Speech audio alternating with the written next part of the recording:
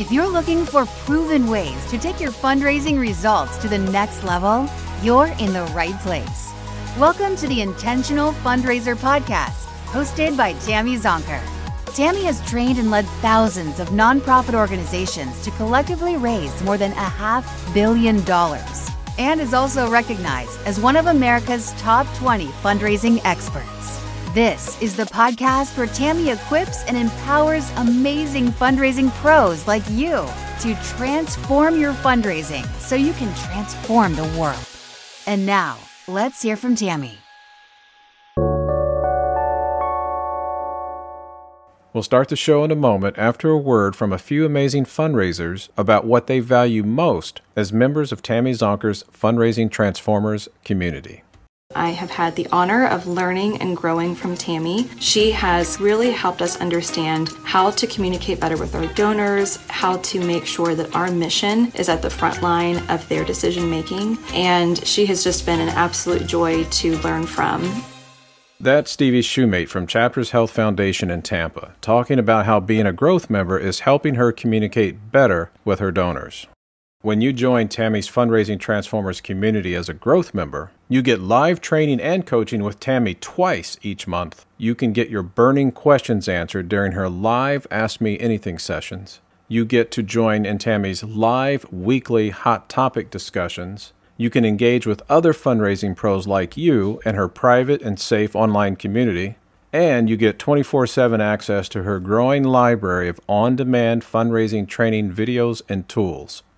Here's Jenna Sapluski from the Coalition for Children, Youth, and Families in Milwaukee talking about how being a growth member in Tammy's Fundraising Transformers community is helping her grow her capacity, her skills, and her confidence as a fundraiser.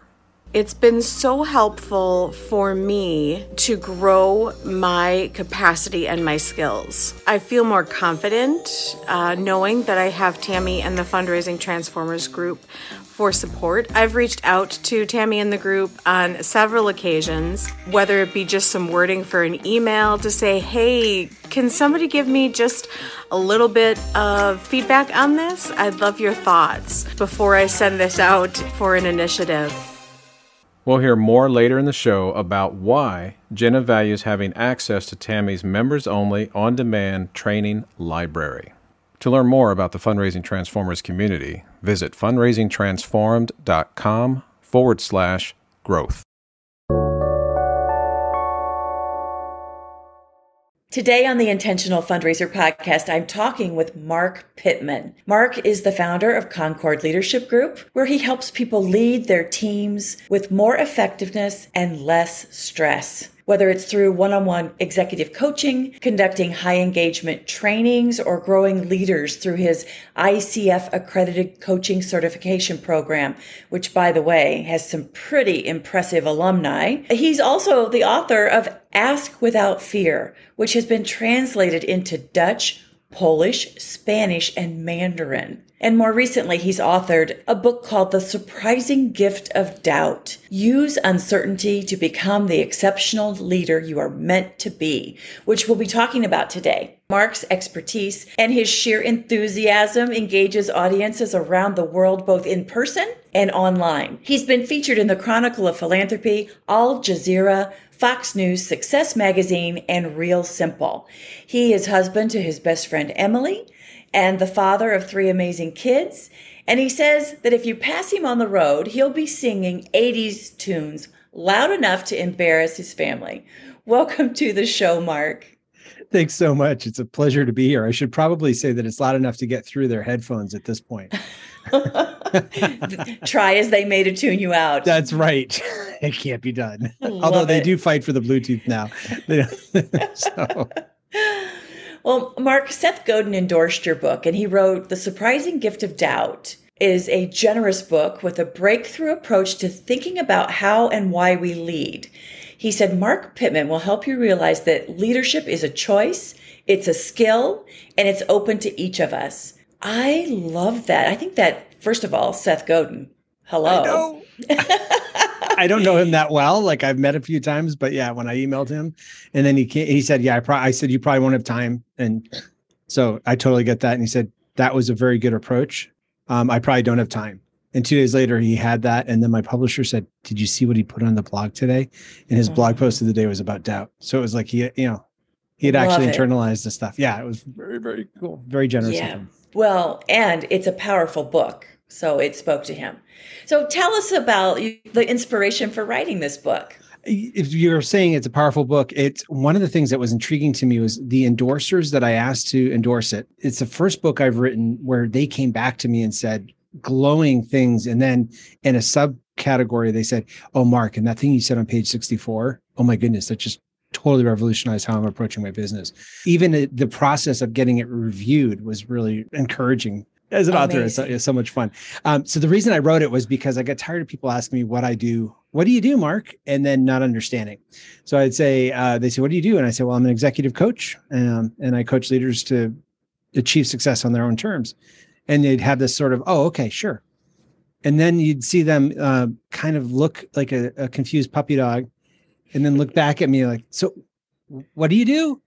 And that wasn't just other people, it was my parents too. They're like, I don't understand what you do. So the book came out of trying to really articulate that. And it was also birthed about 20 years of executive coaching formally, seeing how people kept hitting similar roadblocks in different sectors, for-profit governance. And then as most of my career has been in the nonprofit sector, but there was human kind of places where people get stuck, not just sector related spaces. So, I had the privilege of testing this out as a keynote in intensives before the pandemic. And it was one of the most moving topics I've ever given, because I didn't go into it for anything else other than saying, you're okay. This is normal. And to have people wait in line for 45 minutes to help unpack stuff that had happened to them back in the 50s. It's been a real privilege to be able to hold that space for people and find out, oh, maybe they're not broken. Yeah, that's incredible. And, I think that's, you make the point that these are executives, like successful people who have had incredible experiences and careers. And yet we are kind of doubting ourselves, right? We need that affirmation. Like, you're okay. You're not broken. Yeah. It's, you get to this point, and I've seen this in a number of spaces where you get to this point in your career where people stop requiring things of you because they know that you can do it. They see your proven track record and they have all the confidence in the world for you, but you're the one living inside you. You know, all the doubt and all the lack of confidence that you personally have, or that you're just making it up as you go, and don't let them see that. We don't want to let people know that we're making it up.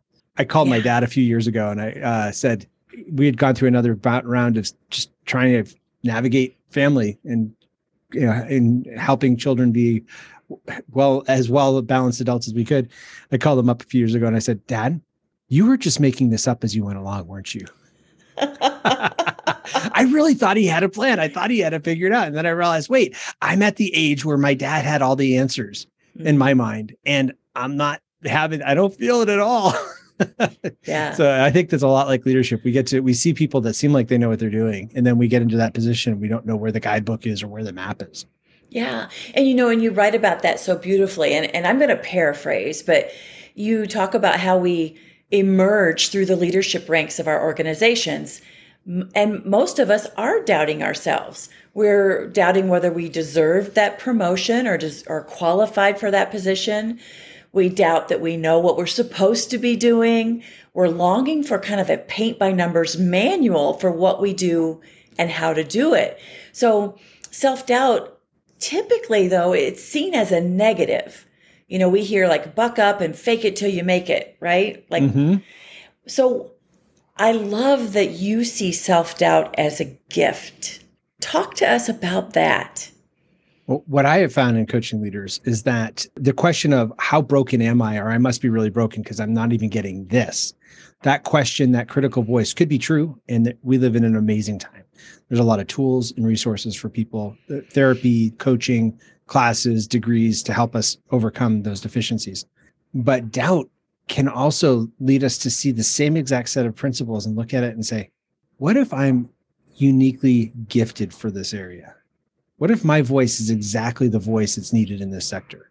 And we can answer it in a whole different way. That's the gift that doubt can bring. It's so exciting to me to watch people start owning their own uniqueness and starting to trust what others have already seen in themselves, that they do have a track record and know they don't know the way forward, but they do know how they're going to approach the way forward. And that's enough as they continue putting one foot in front of the other. Mm-hmm. How do you keep them in that space? Like, maybe I am the one, maybe I do have a unique value proposition. Maybe what I'm bringing to the table is exactly what's needed right now, versus having that question, like having that moment, like maybe am I seeing my zone of genius? And then saying, no, can't be me. How do you keep your coaching clients in that empowered space? I love that you assume that I do, and then I keep it to myself.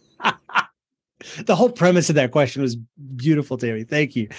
We don't. I think we go through having to remind ourselves. And so that's where some of what happens with coaching clients is sometimes it's creating your environment and your space around you, the physical space, to reinforce the me you want to be. Sometimes for me personally, it's rereading my mission statement. I wrote a mission statement in my 20s. It's a 2-page thing, very personal and still very, very timely. And that has been, it's amazing to have that centeredness of, oh yeah, that's right, this is how I operate. There are different props that we can have around. My wife and I have also learned over the time that we've been married that if we get into the space of feeling like, could it be that fun? Like, could we really do this and enjoy this that much? That's a tell that we're in our zone of genius again. The hard thing is, for whatever reason, both of our growing up, we learned that we thought we internalized work has to be hard and you don't like it. So when we get to play, it doesn't feel like it could be legitimately something that is legitimate work. That's just what we're good at. And so, fortunately, when you hung out with the same person for 27 years, you get some common vocabulary with each other. And we both are able to call each other out on, hey, and I like zone of genius. I'll start using that too, Tammy. But that, sounds like you're in your zone of genius right there. Yeah. Love that. Love that. In the book, you say that leadership is a journey, and you distinguish 4 stages of that leadership development. Walk us through the 4 stages, if you would. It's amazing to me how creating a model can help people articulate or understand what you do. And it's really cool. You've probably had this experience when your spouse or partner looks at something you created and they say, where did you find this? Because it's so good. They know you probably didn't create it. And that was this with my wife. She's like, this fits me in my own journey. How did you do this? So the 4 stages I put in quadrants. And for those of you that are driving, keep your hands on the wheel, please. But and if you're on the treadmill, just picture in your head. But it's a vertical line of confidence, high confidence at the top, and an unsure or lack of confidence at the bottom. And then a horizontal line of inputs. There's external on one side and internal on the other. Most of us don't know that there's a map to leadership at all. We just kind of are given responsibility of tasks and given more things to manage. So we don't know there's a map. And what we figure out is only half the map. We only figure out the external input half of the map. So the first stage is where you have high confidence and you're looking to externals. I call that the observes quadrant because you're copying what other people have done. Somebody gives you a task. Here, run with this project. Here, manage this team, whatever. And I've noticed that there are 2 types of leaders. Typically, there's the leaders that are so excited because they knew they had it in them and they're glad somebody finally shares that and sees that in them too. And there's the other leaders who don't have the confidence in themselves, but they're willing to trust that the person that's giving them the responsibility they're willing to have a confidence in their decision-making. And so they don't necessarily feel confident, but they're at the height of their confidence. So that's why they're still in that quadrant 1, top of the confidence part of the chart. What happens though, is that as you're in that copying other people's space, you've seen parents lead, you've seen teachers lead, you've seen coaches lead, you've seen bosses and managers, and you try to copy the good parts. Often for most of us, it doesn't work. We see somebody say something, so we try saying it ourselves, and people don't respond the same way. Motivational speakers I used to listen to growing up would say that if you're a leader and you turn around and no one's following you, you're just out for a walk. I And that causes your confidence to go down. So that's where you slide into quadrant 2, where you start seeing all that's wrong with you. And that's, I think part of it is how our cultures are often, how we grow up human beings in our cultures of, here's where your deficiencies are, here's where your weaknesses are. And so we get really good at seeing those as opposed to seeing our strengths. So in quadrant 2, the experiment quadrant, you start trying to fix what's wrong with you.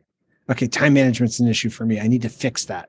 People skills is an issue for me. I need to fix that. Or I need to, what are the podcasts you listen to? Where are the conferences you go to? What are the degrees and certifications you get? All good things. But there's out of this deficiency mindset of, I am broken and I need to be fixed. And people lurch from there, through their life, often from that, from fix to fix. Organizations do too. They just figure out, okay, this is what's wrong. You see this with in nonprofit sector when boards hire executive directors. You have a really good executive director, but they're really good with people. They're not that great with details. And so then the board, when that person retires or moves on, the board hires a details person. They don't realize that they're losing all the people relationship skills. So they lurch from those places. And many people, that's their success is in that quadrant and looking always to the external inputs. But that's where the doubt helps us go through into the next half, where we can either keep asking, why do we keep missing out? Everybody else said this strategy really changed their lives. I'm only picking up a few pieces of it. The rest of it just isn't working for me. Going from that to, what if that's okay? What if I only need those 2 pieces for the unique way I approach the world? What if our team only needs to communicate in this other way? What if our organization, there's all these other great inputs in the sector and there's all these great studies and we're approaching this differently. Maybe that's because we're adding to the conversation and we're filling a need that nobody saw. That's quadrant 3. That's where it's so great, Debbie. That's the third stage. And I do think this is linear. So I'm an executive coach. So coaches aren't linear usually, but I think this growth pattern is linear. And this is where you start figuring out about yourself. And as you figure out how to communicate about yourself and how to trust yourself and trust your internal inputs, the stuff that we're told not to pay attention to. We're told not to pay attention to your feelings. I was raised reading positive motivational literature, and part of it was your mind is the engine of the train and your emotions are the caboose. Wherever your mind's intention goes, your emotions will follow. And that's all right. That gets you to a point, probably. But a lot of the time in our lives, our gut is telling us stuff. Our lived experience is telling us that doesn't quite ring true.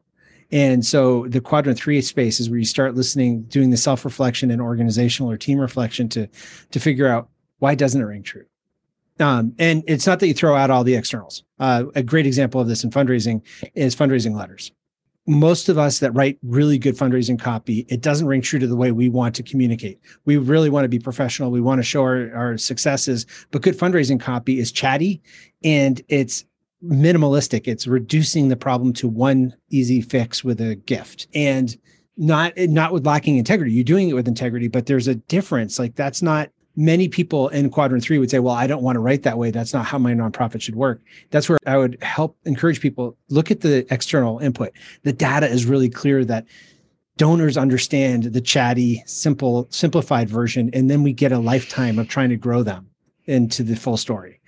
So in quadrant 3, I'm not saying just throw the baby out with bathwater, but you get to enjoy all the inputs, and that grows your confidence up to stage 4, where you are in the more focused quadrant because you realize you can have a bigger view of the map. What I'm hearing is you really do have to be self-aware and make time for analysis, but also just reflection, like gut checking yourself. Absolutely. And that feels like cheating for many leaders. So much of our career is problem solving, fixing problems, and getting stuff done that when we get into leadership, all of a sudden that becomes micromanaging and being overbearing.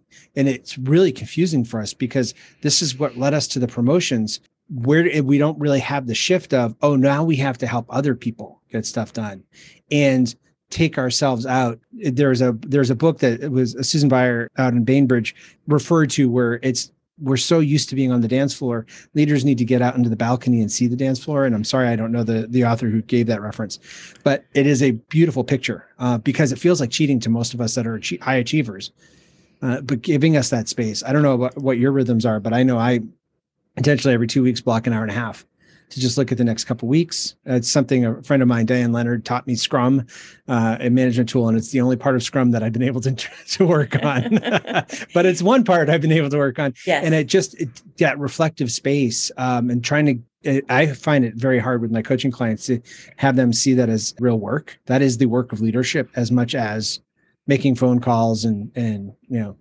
shaking hands and kissing babies. There's all of it that's part of it. Absolutely. And I think that it gets neglected because it's important but not urgent. Oh, that is so true. And that's where, as a Franklin Covey trained coach, I am so excited to hear you say that. Because the important, not urgent, the Eisenhower time management quadrants are so important to that. It's easy to blow off. And it's also easy to get addicted to our own adrenaline and think that stress is when we're really being productive. Here's something that I've just been thinking about in the last few weeks of, I think many of us identify the building a habit as the work. And then when the habit's created, we start worrying that we're not actually doing the work anymore because we don't have all the stress of building the habit. So whether it's remembering to do prospecting calls or remembering to write thank you notes or just remembering to go to the gym, it occupies our mind, it occupies our being and our schedule, and it's a big mindset shift. And then all of a sudden we start doing it and we start worrying that maybe we're slacking because we don't have all that stress of trying to build a habit. And I think it's giving that pause and allowing that space of, oh my goodness, 5 years ago, I wasn't doing this. I'm much more disciplined than I was in the past. And that's good. And I can build on those disciplines or make more room for other things in my life. Yeah. What you're describing, Mark, is so powerful is the distinction between, doing the work and leading, managing the strategy piece, the balcony work. And I think that in especially our sector, the nonprofit sector, which is where most of our listeners are coming from, many of our chief development officers are accountable for strategy and leading teams and doing the work, right? They're managing a portfolio of 100 donors. They are backfilling or filling in for choose your role on their team. They have accountabilities at the C-level table, the executive leadership of the entire organization. Give us some advice on that. How do it's not either or, it's and. Well, and that's in the nonprofit space. I think in Western organizational structures, my theory at this point, but nonprofits exemplify this. There's not margin for that. The major gift officers probably know this the best. They are most effective when they're outside of a pandemic, when they're not in the office. They're out visiting donors, but CEOs don't know how to manage that because butts and seats are how they kind of see, people are in their place doing their thing. And so major gift officers often have this friction with their managers because they don't see them. So where are you? Why aren't you coming in? Why are you doing these things? There can be a lot of miscommunication. So I think part of it is having boards that value this. Some corporations are doing better at creating that strategy place, creating that reflection space. And so allowing our board members to speak up and say, what are you building in for resiliency? How are you building in time for people in their positions to reflect? And honestly, part of it is the CEO. Being a nonprofit CEO is one of the hardest jobs in the world. You're being drawn and quartered every day because the people you serve are not the people that create the revenue. And anyone that says a nonprofit should be more like a business, I would go to the mat and say no, because businesses get to be rewarded financially from serving their customers. Nonprofits by design do not get rewarded financially for serving their clients. They have to talk to these other people called donors, and the CEO has all the responsibility for making the decisions, but none of the authority, because the board often mistakes its governance as being day-to-day operations, which it's not. So I'm not trying to minimize the stress of a CEO, but many people that are in the CEO role in a lot of organizations, including nonprofits, are doers. They get stuff done and they're committed to the cause. They're going to take whatever it takes to get their stuff done. And then they tell their staff, take your days off, rest, because they've been listening to the right inputs. And so they know the right things to say, but they don't model it. And I'm seeing an interesting crux now where we have a lot of employees that want their organizations to match the values that they live and that the organization says it lives. And they're finding a lot of friction with the fact that the CEO hasn't been modeling it, even though they mean it. They're really sincerely mean it, but they're sending that email out at 11:30 p.m. And so that's signaling to their staff, well, I probably should be doing that too. I don't know if you did, but I did that. I used to do that at like totally 12:30 in the morning. I would send an email just to show them I'm committed. I'm really in there. Yeah. I mean, it's true. It's, we have grown up in a culture that where, being overworked, like being a martyr is kind of a badge of honor. And I think that this next generation of workforce is like, I don't think so. Yeah. Yeah. And so, that's what we're starting to see, where there's this thing at the time of this recording, there's a thing called quiet quitting, where people are actually just doing their job. And people like Xers and boomers are saying, well, that's slackers because they're not really burning themselves out. Well, I don't think it's quitting. I think they're doing their job. I think it's having healthy boundaries. Maybe we should try this too. Yeah, maybe they're the models. I think there's some reverse coaching or reverse mentoring that could be happening. I think it's a both and. I don't think it's an either or. Yeah. There's been a lot of toxicity that we've just accepted as normal. Yeah, we can call into question now, and I think there's a season and openness to do that. Yeah, and I think that's good. And I have always believed, we know that the average tenure of a fundraising professional, they say, is 16 to 18 months, depending on which study you read. And at the same time, we know that the average, according to the AFP Fundraising Effectiveness Project, the average donor retention is around 45.6%, something in there. And I do believe there is a direct correlation between staff turnover and donor retention. Yes. And so that's to say that there is, if we apply that belief, there is a measurable ROI on making certain that our staff doesn't burn out. Well, here's something really crazy. Back just before the pandemic, Concord Leadership Group partnered together with Adrian Sargent and a research assistant to do his leadership study. We looked at 4 different types of leadership and then looked at its impact on fundraising. What they discovered in the part, and it was Bloomerang helped with that, Donor Search, and Boardable also all partnered together with this. What they found out, which surprised them even as researchers, was they were going to look at characteristics of, which of the 4 types of leadership and is it in growing your fundraising. But in the sifting the data, they found out that the organizations that had a clear strategic plan, a well-defined succession plan, and were adequately meeting the professional development needs of their team were the ones that also had the strongest correlation with the culture of philanthropy. Their revenue was growing. The whole team was on board. It wasn't just being subcontracted to a development office, but the board and the staff understood philanthropy is all of our job, not just one person's job or one department's. So it's exactly right. There's a direct ROI with keeping your staff and your attention and having ongoing good fundraising. It gets me fired up. Yeah. So I love it when the data correlates too. It's like, I would never. So this is where it's shocking to me. I would never have said to an organization, do you want to have really good fundraising? Let's work on your strategic plan. Let's figure out who takes over and what parts keep going if you can't come into work, CEO. And let's make sure that people are getting coached and trained and going to the conferences and getting the books that they need. I would have started with what's your fundraising copy? What are your fundraising goals? Who are your donors? And I still do, because that's what most people want when they come for fundraising coaching. But it is fascinating to me that there's such a strong correlation with having a healthy organization, which, let's be honest, many nonprofits don't start to be an organization. They start to fix a need. So the CEOs and the founders are really gifted people to see, there's a problem here and I can fix it. And organizations grow up around them, but we don't have the organizational thought process to figure out how do we do this healthily. We're just trying to get stuff done, and we can do more if we have more. And I don't understand why everybody's not as committed as I am. Yes. Yes. So Mark, I know all of our listeners, I can hear them right now, and they're saying, where's that report? Like, is that available online? I would be honored to have your listeners go to concordleadershipgroup.com/report. Concord with a D, because most of the people that come to me are of 2 minds, and Concord means bringing 2 minds into one whole and integrity. So Concord Leadership Group /report, and you can download it for free, putting in their email. Fantastic. So we'll include a link to that in the show notes.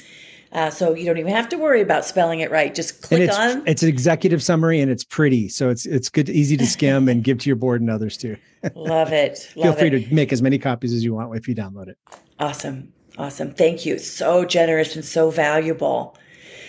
There's a lot of conversation about imposter syndrome.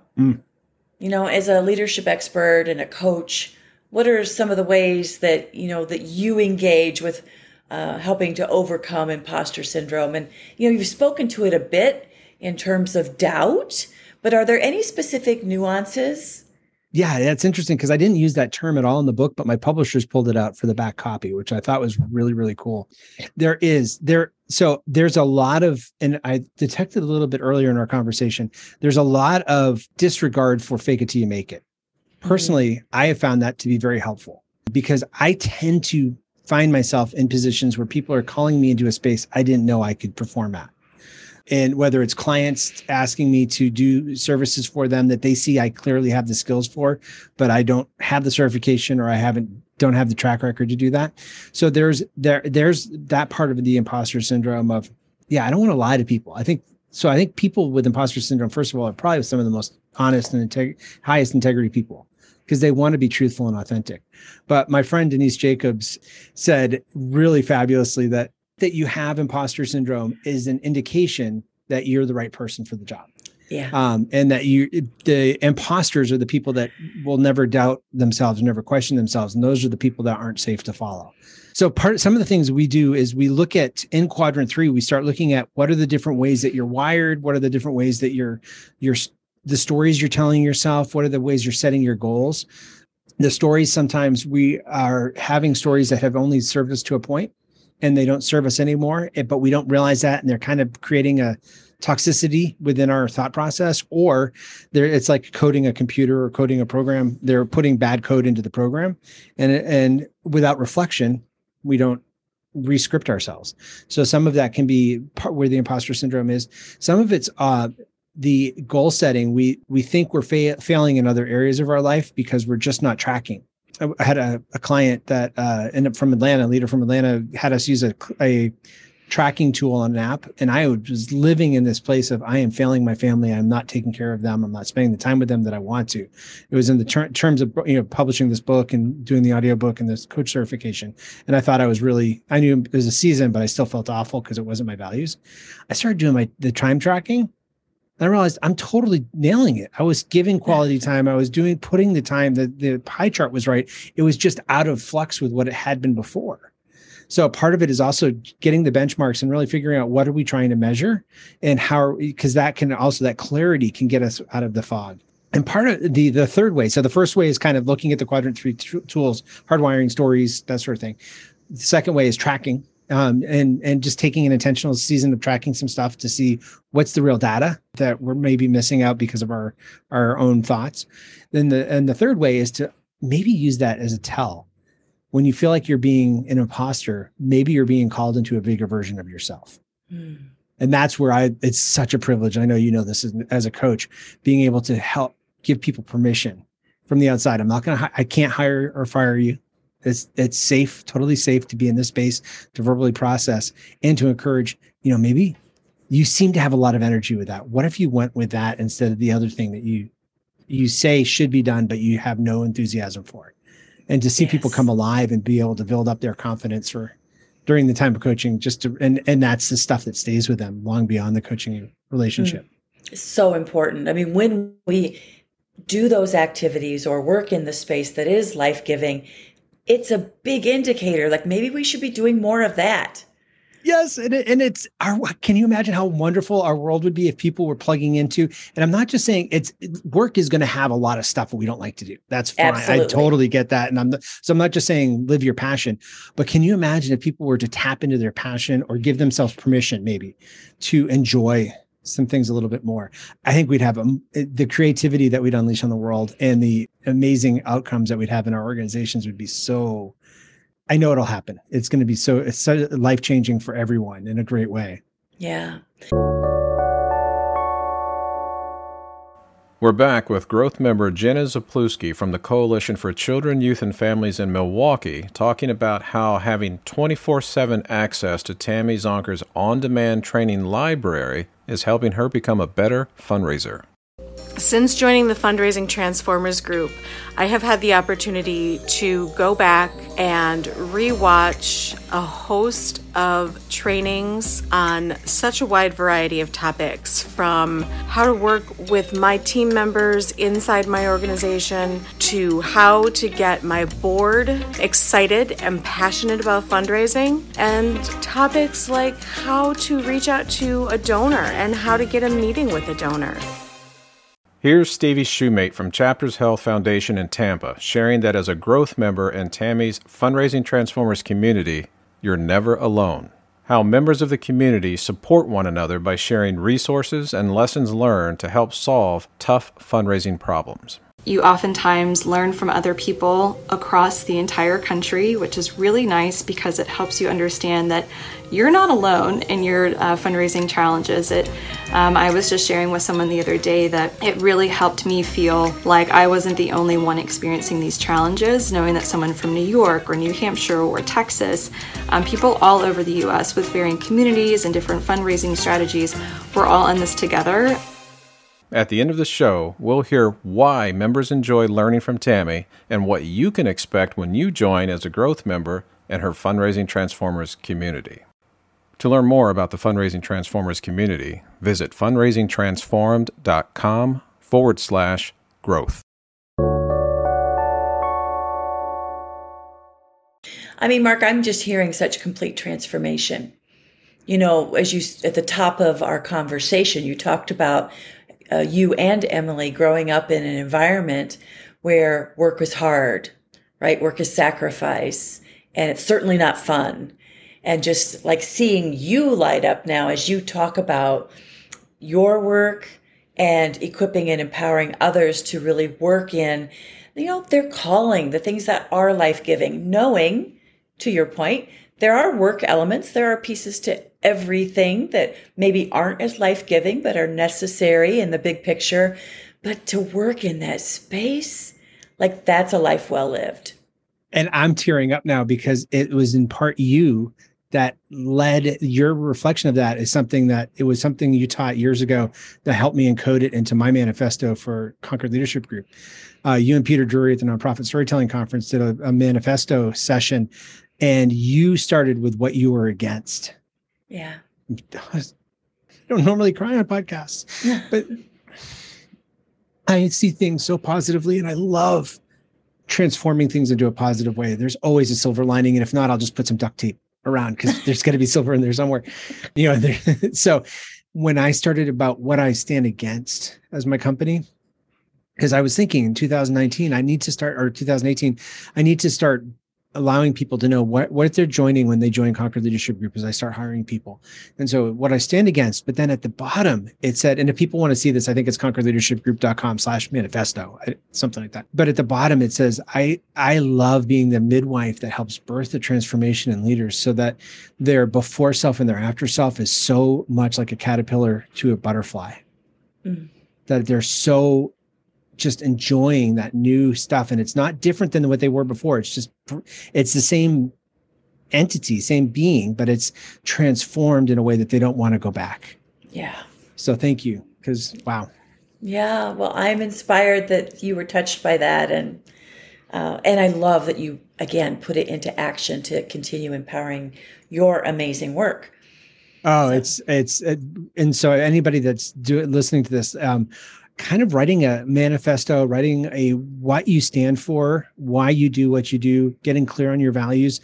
I have found that to be incredibly motivational to the point where I have now my manifesto gets emailed to me every Tuesday morning. I use a tool called followupthen.com. So I put Tuesdays at followupthen.com, and I have the cut and paste the entire page in there, so that I can remind myself on Tuesdays, because Mondays are usually really full. So Tuesdays, they're full, but at least I have space to remind myself, oh yeah, this is why I'm in this fight. This is why I'm doing this work. So powerful.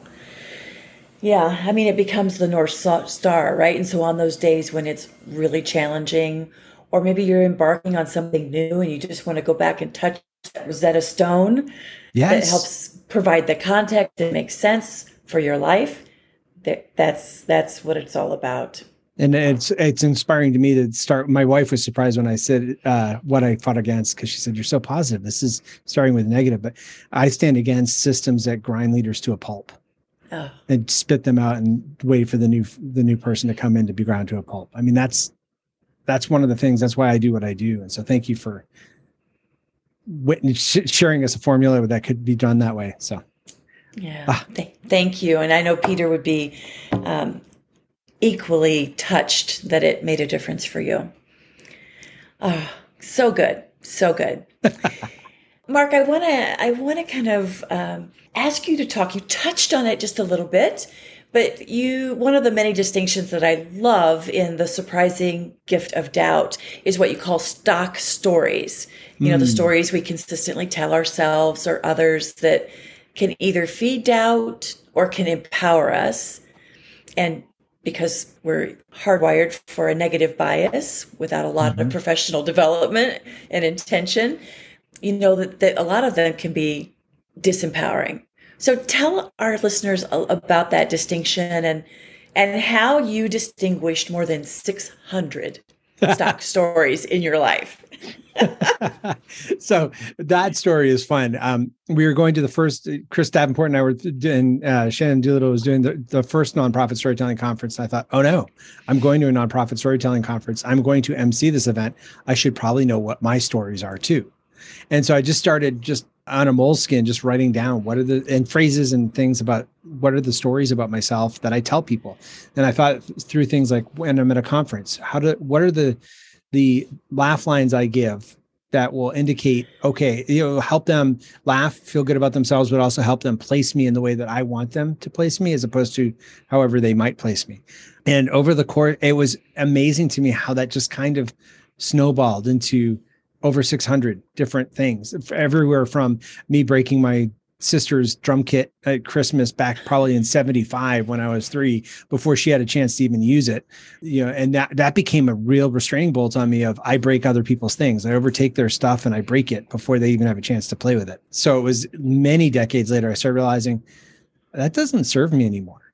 My enthusiasm for other people's things, what it helps me to do is to not overwhelm, because my thing is to let's study broadly. When we moved to the South of the United States, I wanted to get to know my community. So I started studying 1600, the 1860s history, Reconstruction, Civil War. Most people look at Yelp reviews for the restaurants when they want to know their community. I go like 150 years back, 200 years back. So I have learned to tame that. But the understanding of stock stories came from an experience I had when I was dating the woman who's now my wife. And I told a story that I knew was going to get her, make her see me in a good light and laugh. And I did not know that I told that story a lot until my roommate rolled his eyes, looked over at her and said, if you hang out with him much longer, you're going to hear that a lot. That's one of his stock stories. Yeah. Oh my. I was totally called out or called in, depending on how you have it. Dan, to this day, he was the best man at my wedding. He still does not ever remember saying that, but it stuck with me of am I that predictable? Oh no. And then if I am that predictable, how am I telling stories? One of the things people can do is my friend Jessica Sharp has people just kind of pay attention to, non-judgmentally as much as possible, to the stuff that's going through people's head, and have a legal pad of paper at your desk or your workspace and just write down the thoughts and, whatever the thoughts are. And again, not judgmentally, but just, I just thought about that, or that was my thought, or I just said that to myself. Sometimes it's in the voice of a former teacher or a parent. There's different things that log in there. And then after the course of a day or a week, looking at that and reading all those messages, and then asking yourself, it's so powerful what she said she invites her clients to do. She said she holds it out to them, holds out the pad and said, would you talk to your friend this way? And if not, why not make an intention to be a better friend to yourself? So good. Because I think most of the times, for those of you who are listening who have a boss, most of you don't realize that your boss really doesn't wake up in the morning and want to be a really bad person. No boss really wakes up in the morning and wants to be a jerk. Just like Simone Gillet used to say, no board member wakes up in the morning and says, I want to be a crappy board member. How do I do that? So most bosses are trying to do the best that they have, but they have this, as critical as you are of their decisions, they're already racked, most of them, despite how they present with a lot of criticism of themselves, because they already know how they're falling short also. So I'm not saying that there aren't a lot of people that need changing and growth, but it's interesting to be aware of your own stories. Even if you don't have any positional authority, as you start doing some of these leadership things and creating your own space, you start positioning yourself for the type of healthier environment, even if you're in a toxic environment. And I'm not saying stay in a toxic environment. I would never encourage that. But there's stuff that even if you don't feel like you have any agency, there's stuff that you can do to start building some resiliency and some strengthening some muscles as you go wherever you are. Yeah. Thank you. Thank you. Well, Mark, at the end of each episode, I like to ask a few rapid fire, insightful questions to provide, just a little bit extra value for our listeners. Uh-oh. So are you ready? Sure. Okay. I'll try. All right. So first question, what's the best fundraising advice you've ever been given? I don't know if I've been given this, but I think ask on the first date. Mm-hmm. I had some clients and I had my own feeling of, I can't ask until I've met somebody a certain number of times. I can't ask them to give.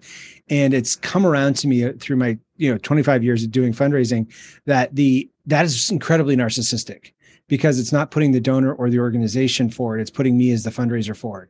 I haven't met this person, so they clearly don't have a relationship with the organization. It makes no sense.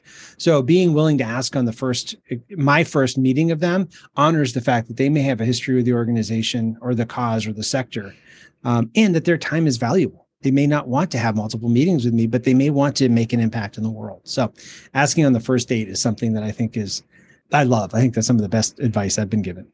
Wow, that's interesting. I'm going to have to process that. That's good. So part of the problem is we've been taught, and rightly so, that it's all about relationships, but it's not. Fundraising isn't all about relationships. Fundraising is about raising funds.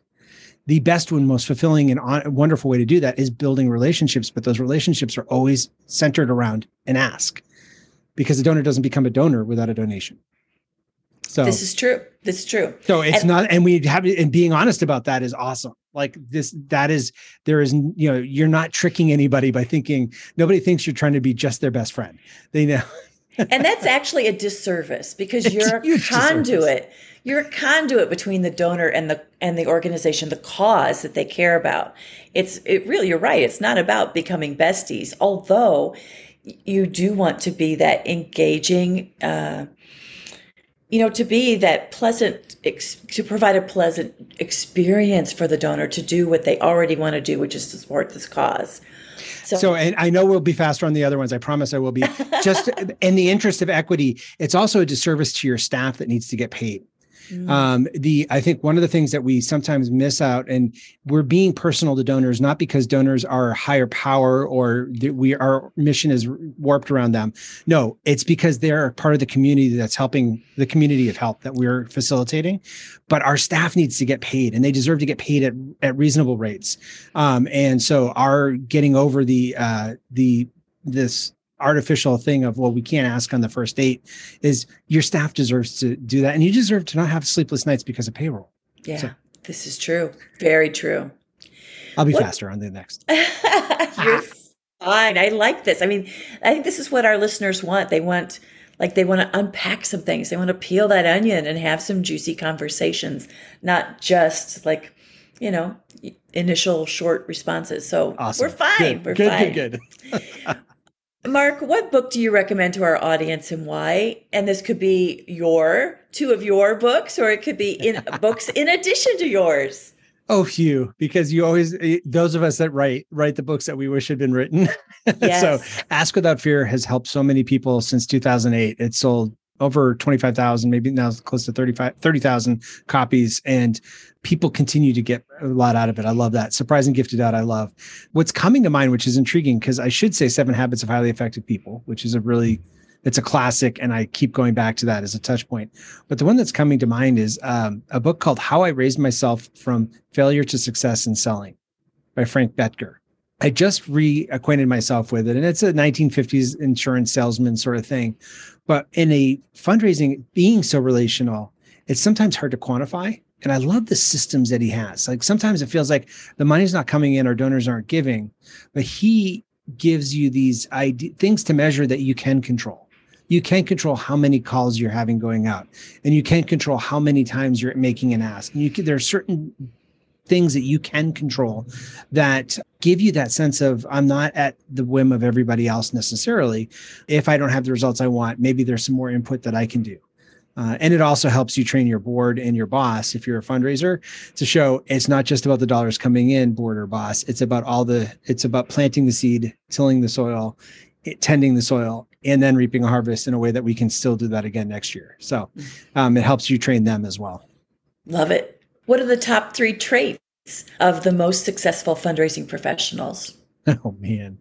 I think, honesty and integrity, I'm going to lump those together as one. I think our best fundraising tools are always honesty and integrity. One of the most compelling fundraising asks I've been able to use over the years is, you know what, Tammy, I don't even know if this is in your ballpark, but would a gift of $1 million be something you'd consider to this cause? It allows me to ask high, and it allows me to honor the fact that I don't know. So honesty and integrity, I think, are really important, and I think they're meshed together. The second one, because I'm going to count those as a unit. The second one is curiosity. I think one of the best things I couldn't believe it when I first fell into fundraising. I got paid to listen to people's stories, and nobody was asking these people their fascinating stories. They have incredible experiences, incredible perspectives on the world, and I get to hear them, and I get to do that.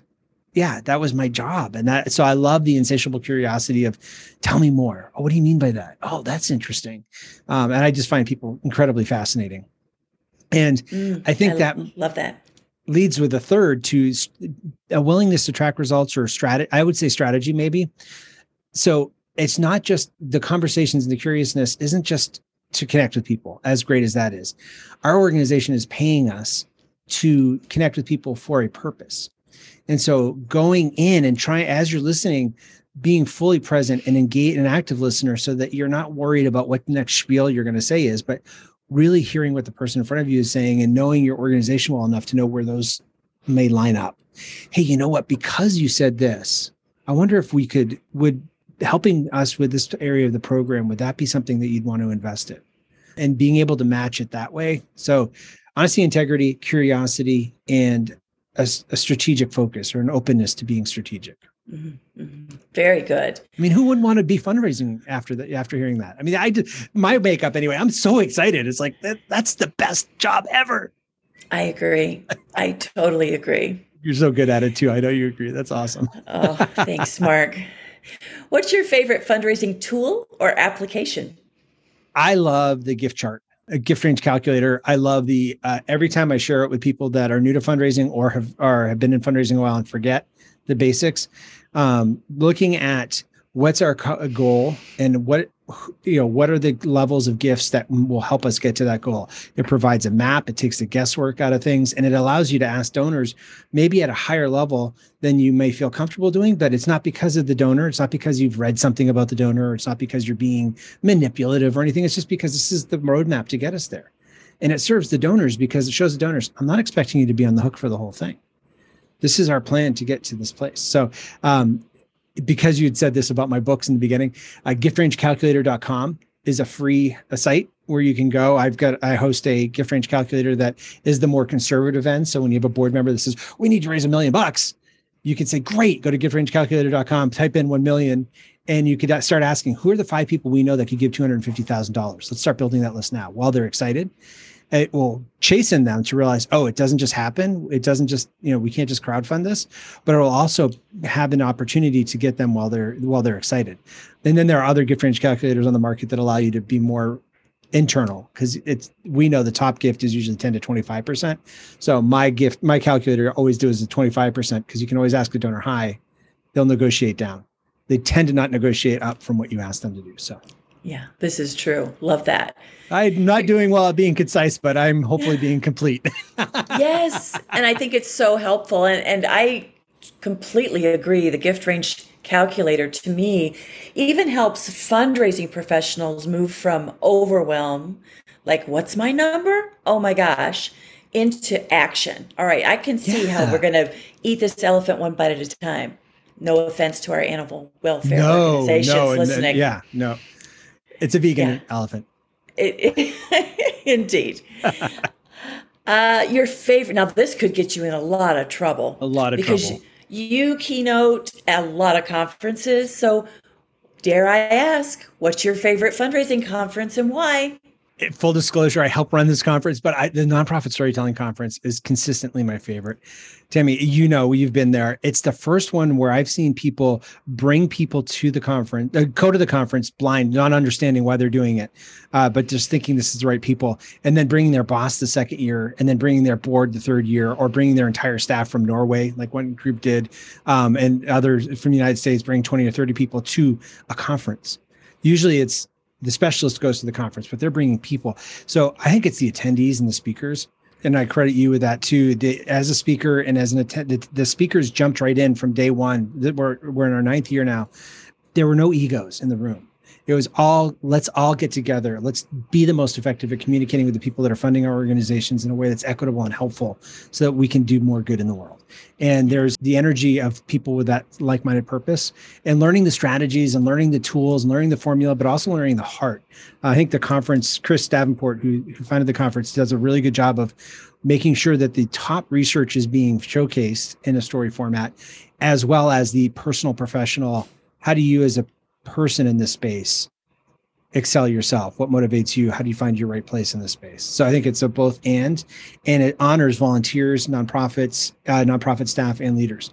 So you see everybody in the mix in these conferences, and they all feel like they've been heard and seen and growing. I love that conference as well. And it's coming up. It'll be hosted this year in San Antonio. I believe it's October 27th through the 29th. Mark and I will both be there speaking. So we'll include a link to that in the show notes as well. It's a fantastic conference. And I don't just say that. I mean, this is because other people have said that to me, that the investment is something that has transformed them. You've heard this too. People go to the conference and then rewrite their entire fundraising appeal on the way home on an airplane and double and triple their revenue. Your mileage may vary, results may be, may not be typical, but we do hear this regularly from people of, I just didn't know. So yeah, there's so much good that happens there. Yeah. All right, Mark, last rapid fire question. I love how you reminded me that it's rapid fire. Knowing what you do now about fundraising, what advice would you give your younger self who's just getting started in the profession? Oh, wow.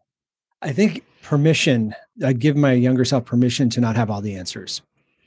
My very first book in fundraising was Deborah Ashton's Blue Bible on planned giving. And I was learning about Kratz and Kratz and all the different tax things that was way too nerdy. That going out there, meeting people and trying to find the connect where their passion and the impact of the organization connect is enough. You don't have to, yes, there'll be questions you can't answer, but they're not expecting you to have to. It's not like you're getting interrogated.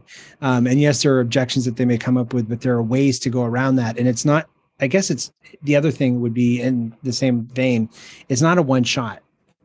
It's not like you don't only have one time to talk to a person. You get space. There's many iterations that you can try to have this conversation. And so the encouragement to do it, to get out there more rather than stay at my desk and try to study and consume all the knowledge so that I'll be really prepared and make my organization look good.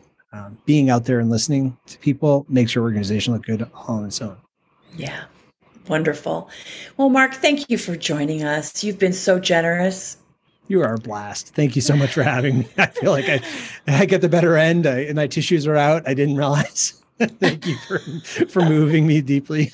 And I hope this has been invigorating for people, just recommitting to who they are and what change that they can see in the world. Yeah, undoubtedly it has been. So if you want to learn more about Mark and his incredible work, check out his website, concordleadership.com. We'll include that link in the show notes, as well as links to his books and some of the free resources that he offered up. And there was a robust list of links that we promised to. So clear your calendar and check out those links. Thanks for listening to this episode of the Intentional Fundraiser Podcast. Keep on transforming your fundraising so you can transform the world. We're back for a final word about Tammy Zonker's training style and what you can expect when you join as a growth member in her Fundraising Transformers community. Here's growth member Jenna Sapluski from the Coalition for Children, Youth, and Families in Milwaukee. Tammy is so encouraging. She's very empowering. She really wants you to succeed in your role. And that really comes through with everything that she does, from the monthly coaching calls to the monthly webinars. The guidance I've received from Tammy and other members of the Fundraising Transformers group has always been so constructive, so beneficial. And you can tell everyone in the group wants everybody else to succeed, because we all know what a challenging job it can be to fundraise for our wonderful causes and our organizations. You may be asking yourself, can a growth membership really help me improve my fundraising results? Is it worth my time? Laurel Grow from Phoenix Family in Kansas City shared that her organization increased charitable dollars raised by 132% since joining as a growth member. Becky Chambliss from Awake in Anchorage, Alaska shared that her organization increased donor retention from 13% to 69% in about a year using what they learned from Tammy's training. And growth member Amanda Johnson from Multiplying Good in Indianapolis shared that her organization exceeded their annual fundraising goal by 104% and grew overall giving by 13% in 1 year by applying lessons learned from Tammy as a member of her Fundraising Transformers community. Here's member Stevie Shumate again sharing how she and you can grow your fundraising skills as a growth member of Tammy's Fundraising Transformers community. This is the first fundraising role that I have ever been in before. So at 30 years old, I'm kind of wondering, well, how do I rocket launch my fundraising expertise? You learn from Tammy Zonker. That's what you do. Become a member of the Fundraising Transformers community.